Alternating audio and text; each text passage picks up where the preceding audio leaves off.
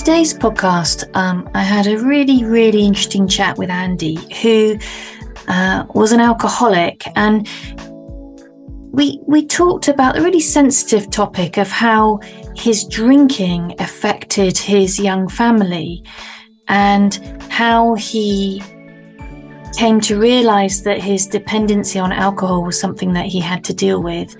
And he talked about how much more present and how much creativity he has now in his life, and how he spent many years sort of using alcohol to dull the feelings he was afraid of, the feelings of fear and shame, and that whole shame cycle. I think you'll enjoy this one. Hi, Andy. Hello, Marie. Thank you so much for joining me. And thank you for joining me specifically to talk about this topic, which is about alcohol and alcoholism. And I wondered whether you could just paint a picture of your life now. You know, what does your world look like now? Okay, thanks, Marie. In a word, life's good now. In so many ways. I think the way I feel from day to day is, contented. Life's pretty good. It's okay. I kind of have developed a kind of a philosophy that says, accept the way things are, the world as it is. Don't, be a little bit careful about your expectations, So life is good. Obviously, it's now been quite a few years since I had my last drink. And it's easy in those early days to think that if I stop drinking, if one stops drinking, that all your problems will be solved. Mm. But the truth is, life goes on. And so there's lots of ups and downs, and members of my family have those ups and downs. And I'm thankful that I'm generally there to be able to help, usually to understand what other people are going through, to support them. I mean, even in a very, very minimal, trivial way, even last night, I can get a phone call at 11 o'clock at night saying, can you pick me up from a nightclub in town? And I can hop in the car and go and get this, my daughter. And I've been able to do that for 20 years or so. And that's a very simple thing, but it every time it reminds me that, I don't have to stop and think, have I had a drink today? What have I had to drink? Would I be okay? Can I risk it? I know in a clear conscience that I can deal with that. And I can deal with, if, as has happened occasionally, members of my family run into bigger problems than that. Even on a night out, for example, I can be there and deal with it calmly and reasonably most of the time. I'm not perfect, of course. But I'm a better listener. I'm a better learner. My mind was pretty much shut off to everything. When I was drinking, briefly touch on that, I was absent, and now I feel like I'm present in the lives of my family and friends. In what other ways my life has changed?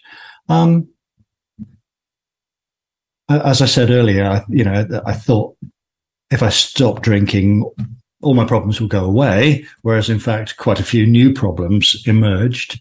I found work increasingly difficult. I was getting older, and it was time to move on, move out, do something else. And I found that transition difficult and painful to some extent. Would that have been a situation where alcohol might have helped? Alcohol would have made it a lot worse. Right. If I'd been drinking, those sort of big problems, when they came along, would have been, I want to say catastrophic, but that's not the case. Mm-hmm. But I would have seen it that way. I might have made it into as big a drama as possible. But no, I've navigated a way through those big problems and out the other side, and I'm sure there will be more. Mm. But what I learned early on, I remember someone saying this to me in recovery, I must say a little bit more about that later, but that everybody, people out there, you may not stop and think about it when you're wrestling with alcohol or any other drug or addiction. But other people, everybody, your neighbors, your colleagues, they're all dealing with big shit too. You know, they've got problems that, and yet they don't pick up. They don't have to, not everybody, you know, feels a need to, I don't know, I kind of look at it as kind of like comfort eating, drinking to kind of ignore, sidestep, I don't know, get around the problem, not have to face the problem. Yeah. Dull the issue. Sorry? Dull the issue. Yeah. Yes, it's definitely, it's about avoiding it. It makes it go away briefly. So anyway, yeah. So what else? How else is my life? What else is my life like now? Yeah, as I say, I'm present. I'm there for my family. There's some ups and downs. Generally, we all get along well. In many ways, I'm more fulfilled because I'm in good health. I'm getting on with some of the things I wanted to do all my life, like write. You know, I wish I couldn't understand in my drinking why it was impossible to get any further than a few sort of botched attempts. But actually to see it through and turn it into something and find fulfillment through that's been worthwhile. And, you know, I enjoy an active life too. So I run, swim, get out in the outdoors as much as possible. You know, it's a part of my, in a way that I met people in recovery again who kind of got really like, I need to go for a run, or I need to do triathlon, and they were finding another, almost like a cross addiction into exercise with that endorphin kick. But I've reached a point where I just simply do it slow as, you know, if I go for a run, we go slow or fast, or I don't time it. I don't care. If I miss a day, I don't care. It really is about just getting out and feeling better, enjoying nature, which is something that sounds a bit, I think some people might just think it's a little bit of a foolish romantic idea. But I think these days a lot of people are appreciating that a connection with nature and a connection with other people, these things help you. What's the word I'm looking for? To feel more contented. I'll go back to that word I used at the beginning. You know, just that life's okay. Yeah, absolutely. And you know, I don't drink very much, and when I say I don't drink very much, I probably have about 2 units a month. And I used to be a real social drinker, you know, proper party girl. And then I didn't do anything because I was feeling hungover or feeling that kind of sluggishness that you get. And so I can imagine that that feeling of being outdoors and wanting to just be connected with exercise and nature, whatever, is much more available to you. Yeah. And initially it is it can be a bit of a distraction. And you sort of go rushing to find this because it makes you feel better. And what I've learned as the years have gone by is that actually that all calms down and you just get on with your life and feel really that you are, you know, on the same page as most other people people who don't have these problems. Although, having said that, it's always, I have to keep remind myself on a daily basis in some way or other, that I'm not in a position where I can pick up, and if they pick up a drink, that's good for them, but not for me. Yeah. And so that kind of leads me on to ask you, like, when did your world turn from enjoying a drink to realizing that this actually might be an issue for you, a dependency for you? You know, where were you in your life, and what did that look like? I have to kind of track that back to the way I would drink when I was young. And my family background is that army, boarding school. In my family life at home, drinking's a big thing, was a big thing. I wouldn't say anybody in my family was an alcoholic, but drink was a major part of it, and that was the case for most of the people I knew at school. Their parents were in the services, and drinking was a big thing. So it was a big thing at home, but at school it was not allowed, of course. But it was possible when he became a teenager. It was possible to find ways to get booze, get drunk, and that was all part of a rebellion, great fun, bonding with other people. Yeah. And it was all good, and it was all fairly reckless and fairly dangerous. And but at that young age, when things went wrong, always a good story would come out of it. Other people would enjoy it, and I wouldn't be the only one, because other people were going through that process. And then gradually, as the years went by, most people wise up to it and realize that, hang on, this isn't worth it. Whereas at some point along the way, I realized that, no, this is important to me. Right. That it's,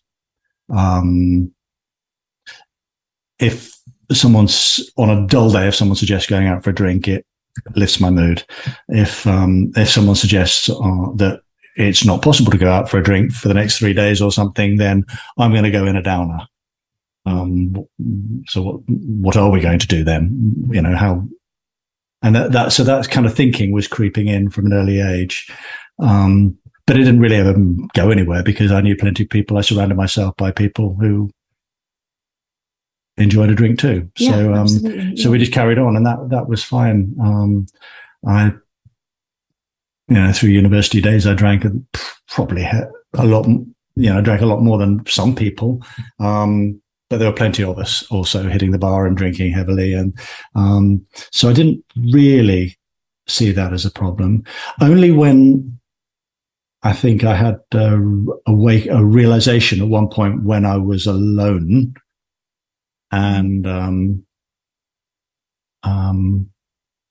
actually, the story goes really that it was my first visit to America. I was going to study there for 2 years, and I'd arrived in Newark, New Jersey, and I was in a motel, and I didn't know anybody, but I had a bottle of Glenfiddich, duty-free whiskey in my bag. And that made the bleak hotel room and this rather scary experience of starting a long 4 semesters course in the States. It made that all manageable. So I drank some of the whiskey, enough just to get me through that night and get on the plane, and that was fine. But I was aware that somehow that connected me, by the whiskey bottle connected me with other people that I knew back at home who would also be drinking, my father and so on. Right. So it was a point of connection with them, and I knew they would be going, yeah, fine, do it. And even my father would be like, of course. Yeah. But at the same time, there was another part of my head saying, you want this, you need this. This is making it all go away. Yeah. This is an experience in life that you're uncomfortable with. And what are you doing about it? It's an uncomfortable experience, so you're not having it. Yeah. And that's where I've got to today, which is I have all the feelings, the sadness and the anger, whatever they are, the things that we deem to be feelings that we run away from, that we avoid. They're also feelings that we need to have. They're part of they're part of the spectrum. Human psychology. Yeah. Yeah. But I was avoiding feelings of loneliness. And that sense that you were drinking alone, there's that social kind of norm or non-norm, isn't there? That if you're in a group setting, it's okay to chuck back as much as you want, but if you're alone, then that's different somehow. Yeah, it wouldn't have been the first time that I had a drink alone. At that point, I was in my early 20s. I'd done it before, but it was the first time that it clicked, really, that those are particularly strong feelings, and I really needed to not have them at that point. Yeah. Whereas before it was boredom, or nothing else to do. Yeah. Yeah. What you're saying about being alone, though, I can remember somebody that I met in recovery saying, she remembered a time when she wished her best friend would just fuck off her and leave her alone to drink. And I remember thinking, your best friend. Yeah. You want your best friend to go. Yeah. So that you can be alone, so you can get on with the drink, because your best friend's got your best interests and is going to say that's enough. Yeah.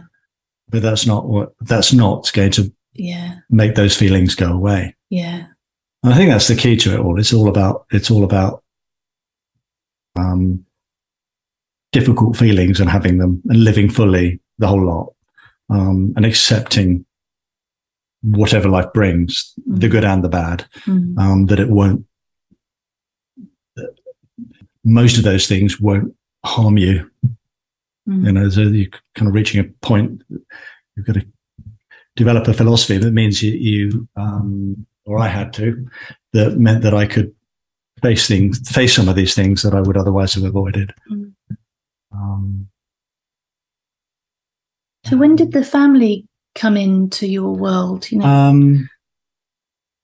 So from that point, I met my partner, and then from the before the situation I just described, going to the United States, and then that was good. We stayed together and still married, and my partner has a different family background, so her experiences are different. She doesn't, enviably to me, she doesn't feel the need to drink.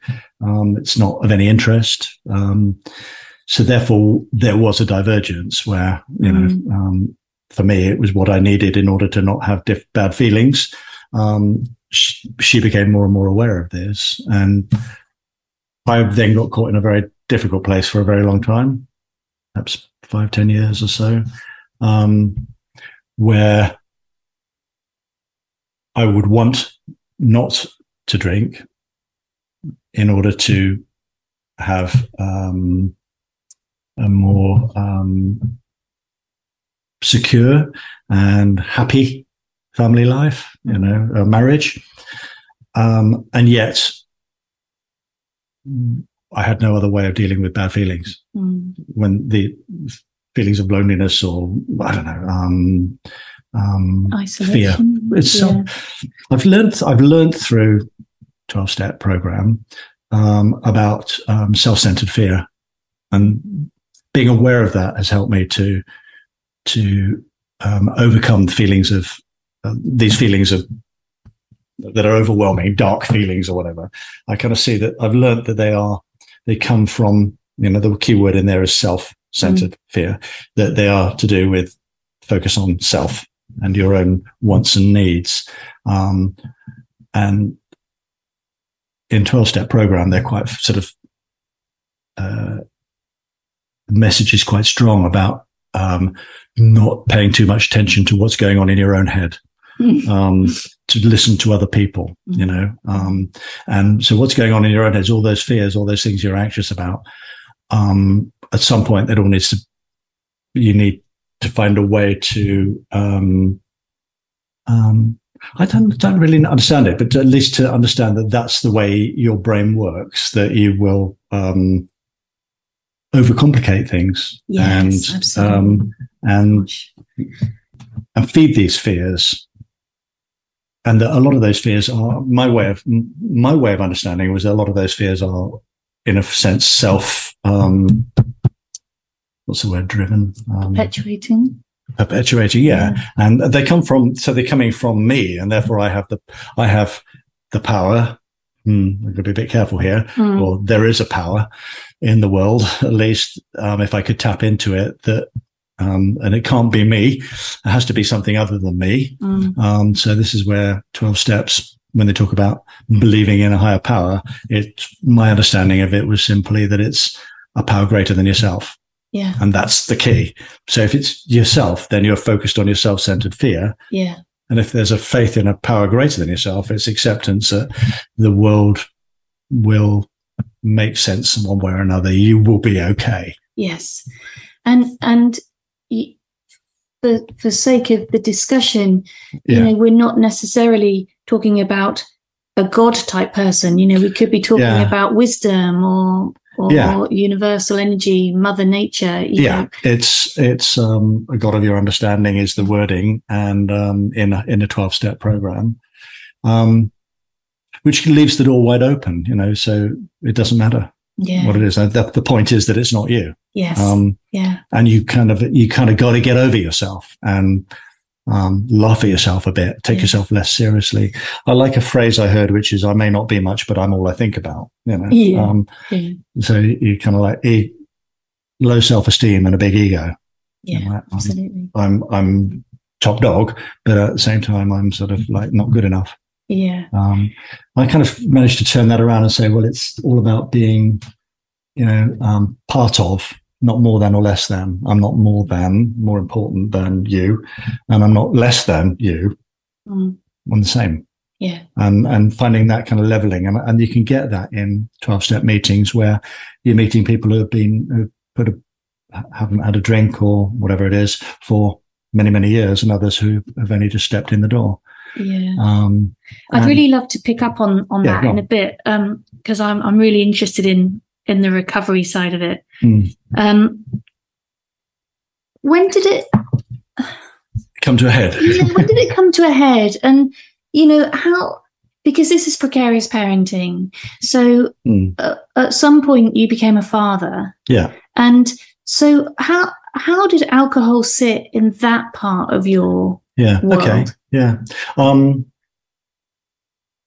Initially, becoming a parent was terrifying because it was an extra burden. I couldn't, you know, I was aware that I'm having difficulty managing my own feelings. And,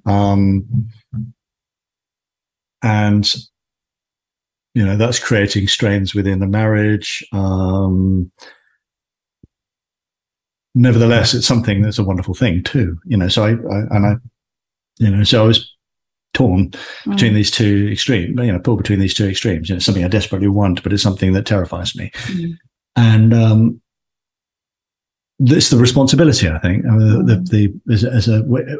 there's a to some extent, you know, I was fearful of any kind of additional responsibility. So that fear again, would I be able to handle it or whatever?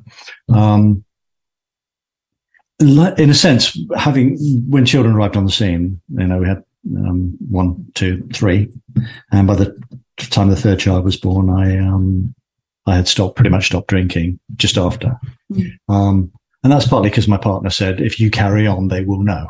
That's the most important thing today, perhaps, is that if you keep drinking, there will come a time when they will know, and that went in deep, you know. So they were young. Yeah, they were young. The two that were already with you were young enough to kind of. I've talked to them since, and they were young then, and you know, we have full and honest conversations, but they're not because that message went through at that time. If you don't stop now, they will know fairly soon. Fortunately, I heeded that message and got the help I needed at that point. And therefore, they may have some idea, and it almost certainly had some effect on them. You know, because young children absorb all sorts of things from the environment around them and from their primary carers, parents. Sounds like but it's a good sounds point. like technical words, doesn't it? But so they would have been aware of something, but I've talked to them since, and there's no love lost. I don't need to, you know, that's an important thing I need to stress, and that was the gain for me. I need to remind myself and be thankful for that. There is no love lost. In fact, there are no strong, enduring memories of, you know, Dad making a fool of himself or falling over the Christmas tree. That never happened. But, you know, I don't know what happened. It would have been, you know, the kind of experiences that would have been difficult would have been, you know, just as boring as not being conversational, falling asleep in the armchair, being a bit grouchy. Not being present. Not being present. Being unpredictable, moody, you know, tired when there's no real need to be tired. You know, I'd found myself often saying, "Oh, I'm just tired." Yeah.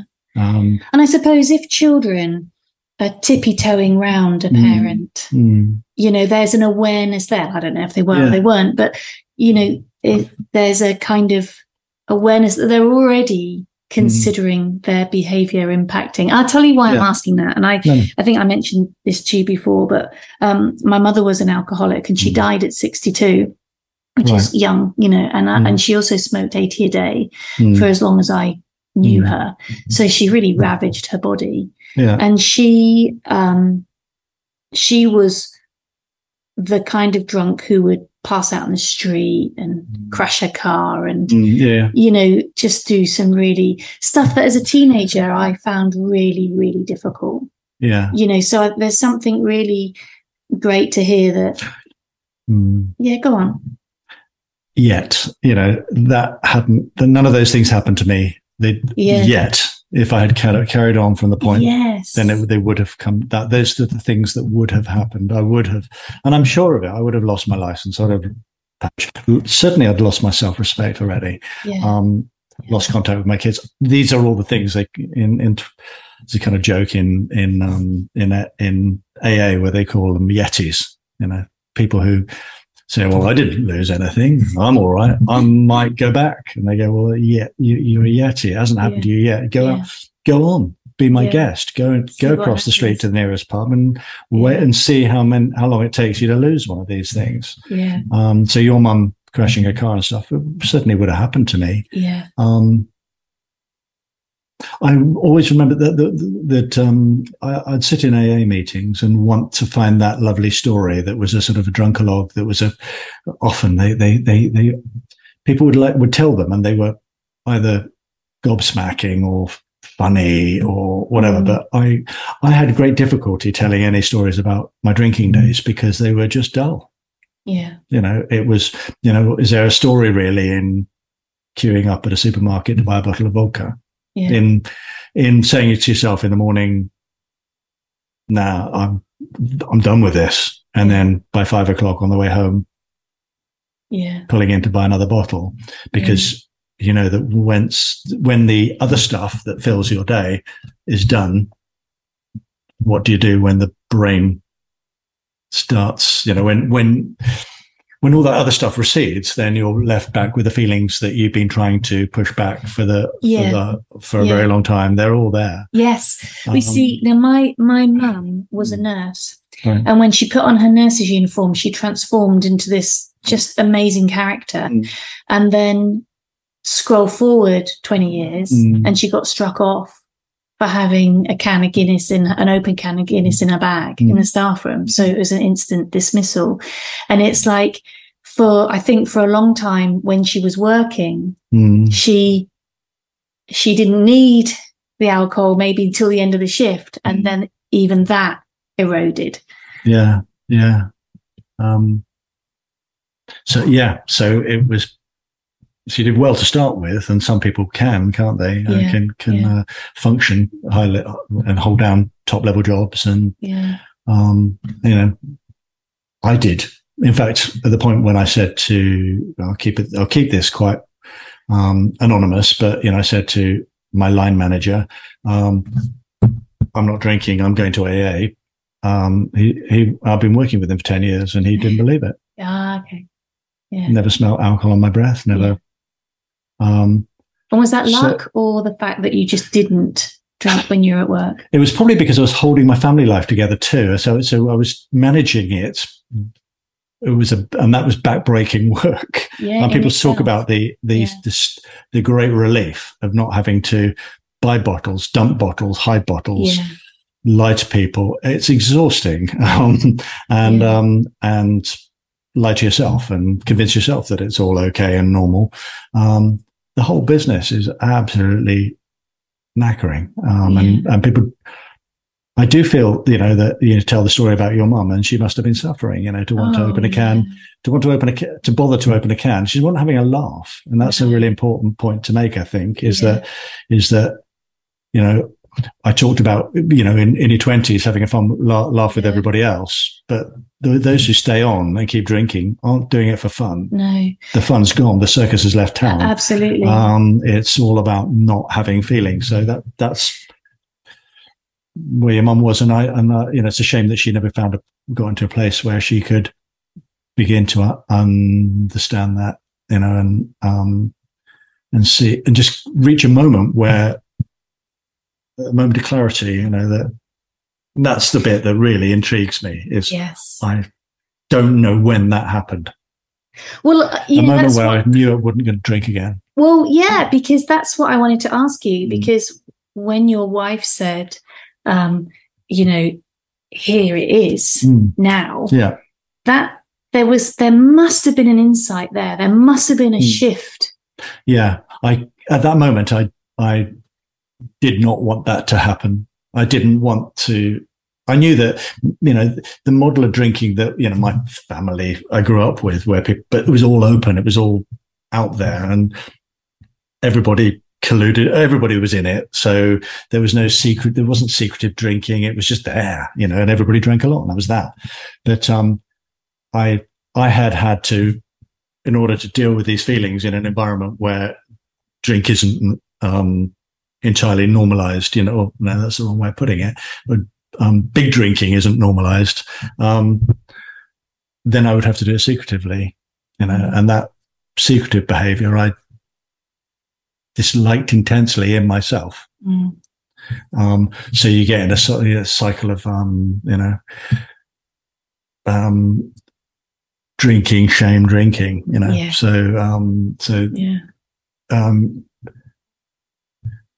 You remember what you did the night before, and then the feelings of shame come up, which amplify the feelings of fear that are already there. Yeah. The fear comes back. You drink to get rid of the fear.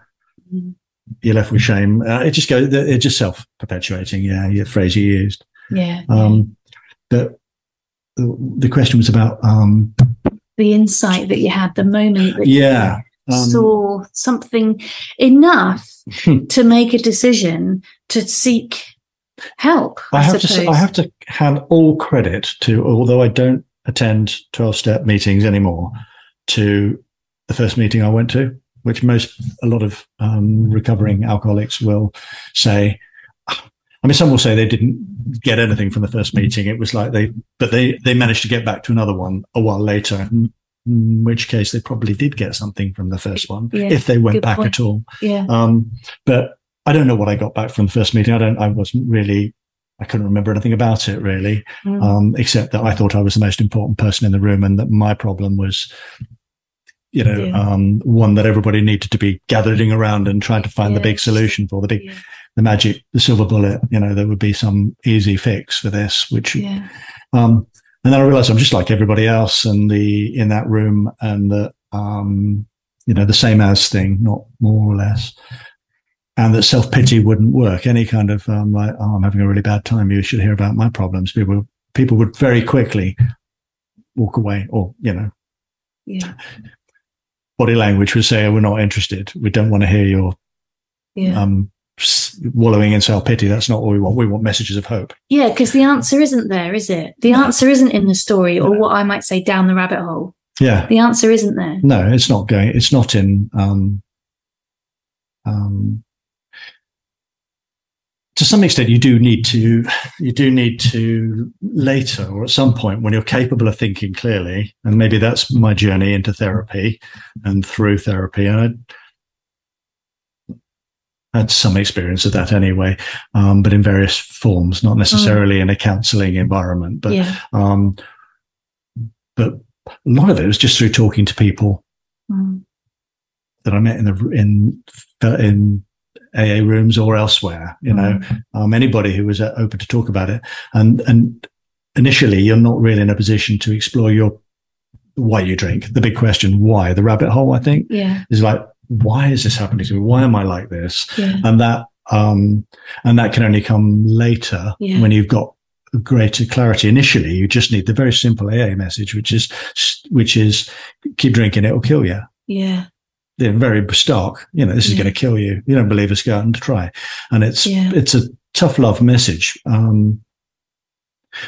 But later there's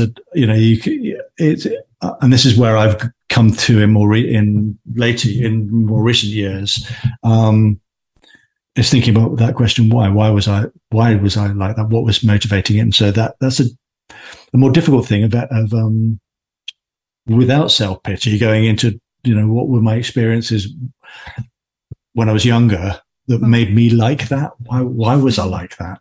And I think I still think it's jury's out on the nature nurture thing, and that it's some of each. And it's not even 50-50. It depends on who, on your situation. But,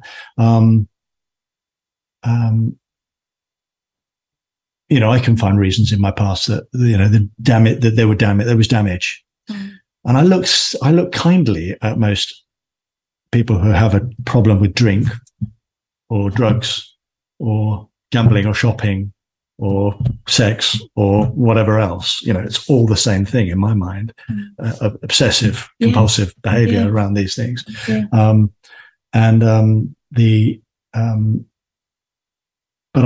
people say, well, you're not a bad person. That's the first thing. And then people say you're a sick person. And I disagree with that as well.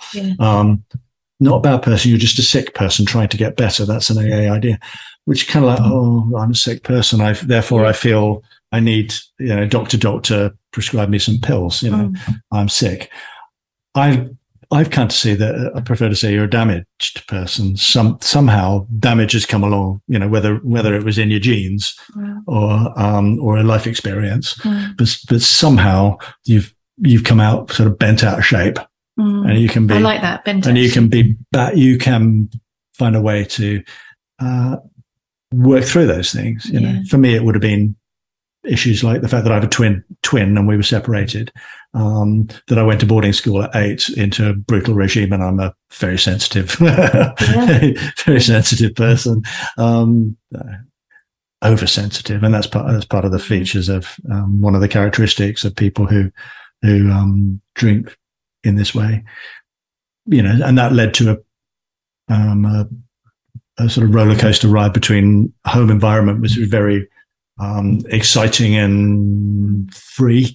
I was pretty much free to do whatever I wanted, and no, not entirely true, but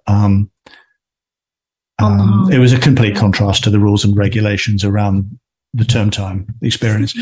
And I wasn't alone in that. A lot of my peers at boarding school hit the bottle hard. I know that my friend I've been talking to recently, he was one of 4 who were moved up a year early.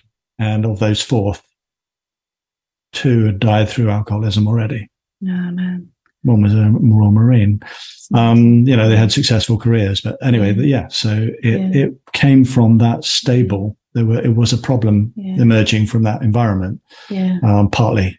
Yeah. But it was a whole. But I don't blame. The important thing is that the blame game is not helpful. No. That's a rabbit hole. Yeah. I don't blame my parents for for a moment, for the way they were. I imagine you perhaps feel the same about your mum now. I don't know. But blaming them it's not a kind of loyalty that I can't possibly condemn. I can see them for what they were. Yeah. They did the best with the information they had. They were flawed human beings. And, but that's not, in the end, the solution to my drinking problem was with me, and the choices I make today, every day, not with looking back at them and trying to fix them. No. Or change their lives. They were struggling with their own stuff. Yeah.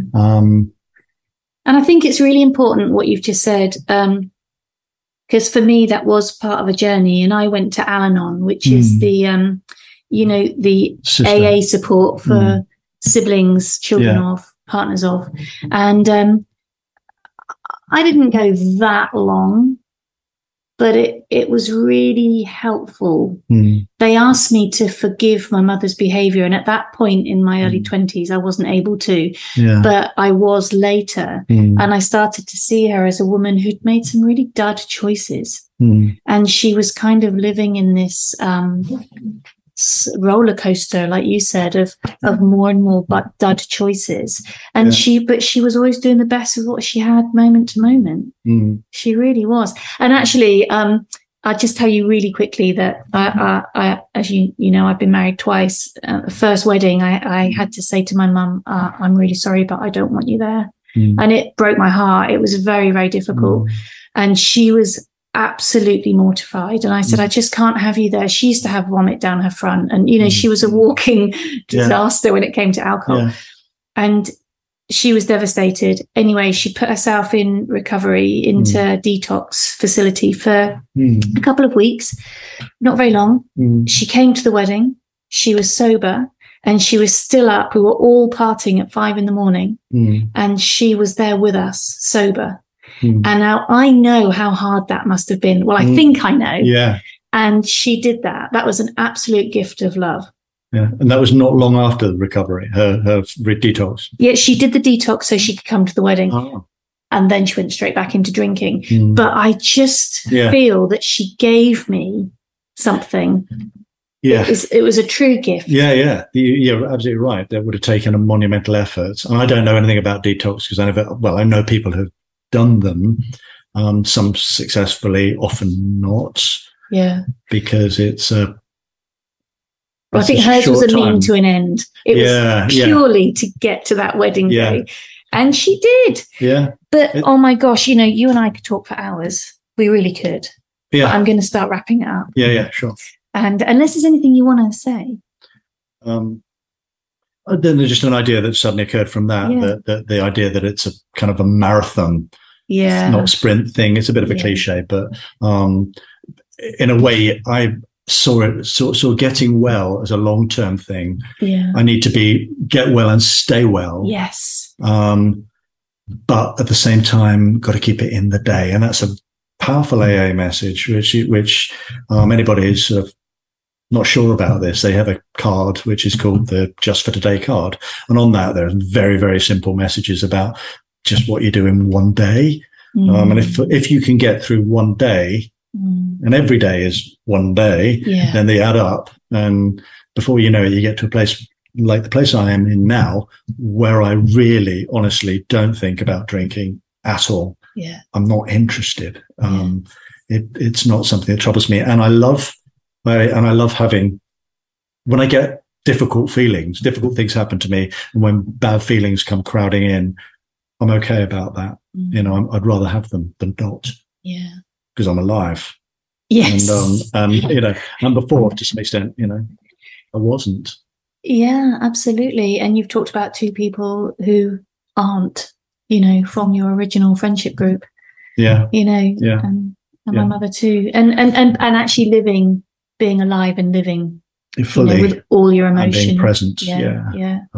Yeah. So, Andy, as we wrap up, if anybody's listening to this message and they're wondering, maybe they just reach for the white wine too often, or maybe there's a dependency, maybe there's not, or whatever, what would be your message to them? I think the main thing that occurs to me is not reaching for the wine just now at this moment. I mean, that might be a good thing, but you have to have that conversation in your head about what you will put in its place. So I think that's a message. So if you're not going to, you need to get up and go for a walk. You need to find something else to do. Fix something that needs fixing. Go for a walk. Go and spend some time with somebody. Put things in where. Not initially anyway. You have to put things into your life. You have to get short-term distraction things. And that's where things like AA meetings are good, because that fills a gap, a hole, and so it's a substitute in a sense for the drinking. And so some of those things I still do, but on my own terms, like exercise and going out and about in beautiful places, and all of these things are what when I wake up in the morning, say, what am I looking forward to? What's good? And I do have stuff to look forward to. These things I've rediscovered, and you probably, and somebody's out there and drinking, go back to what you loved before you picked up a drink, and go and find those things again. Pick up where you left off. Go back to that inner child. and pick up where you left off. And I get that, for, like a child will go, sorry, quick ramble here, but, like that inner child will walk into a garden and, an adult will say the grass needs cutting, and a child will say that there are lots of daisies on the lawn. So go back to the simple stuff and enjoy living in the moment a bit. But definitely don't stop the drink and sit and feel miserable about it. If you're not going to have that glass of wine, do something else that is going to make you feel good about yourself. Oh, that's fantastic. I could talk to you for much, much longer than this. Maybe we'll end up doing another podcast. But I just want to thank you, because I know that this is not an easy topic. And I really thank you for your honesty and your openness. Thank you, Marie.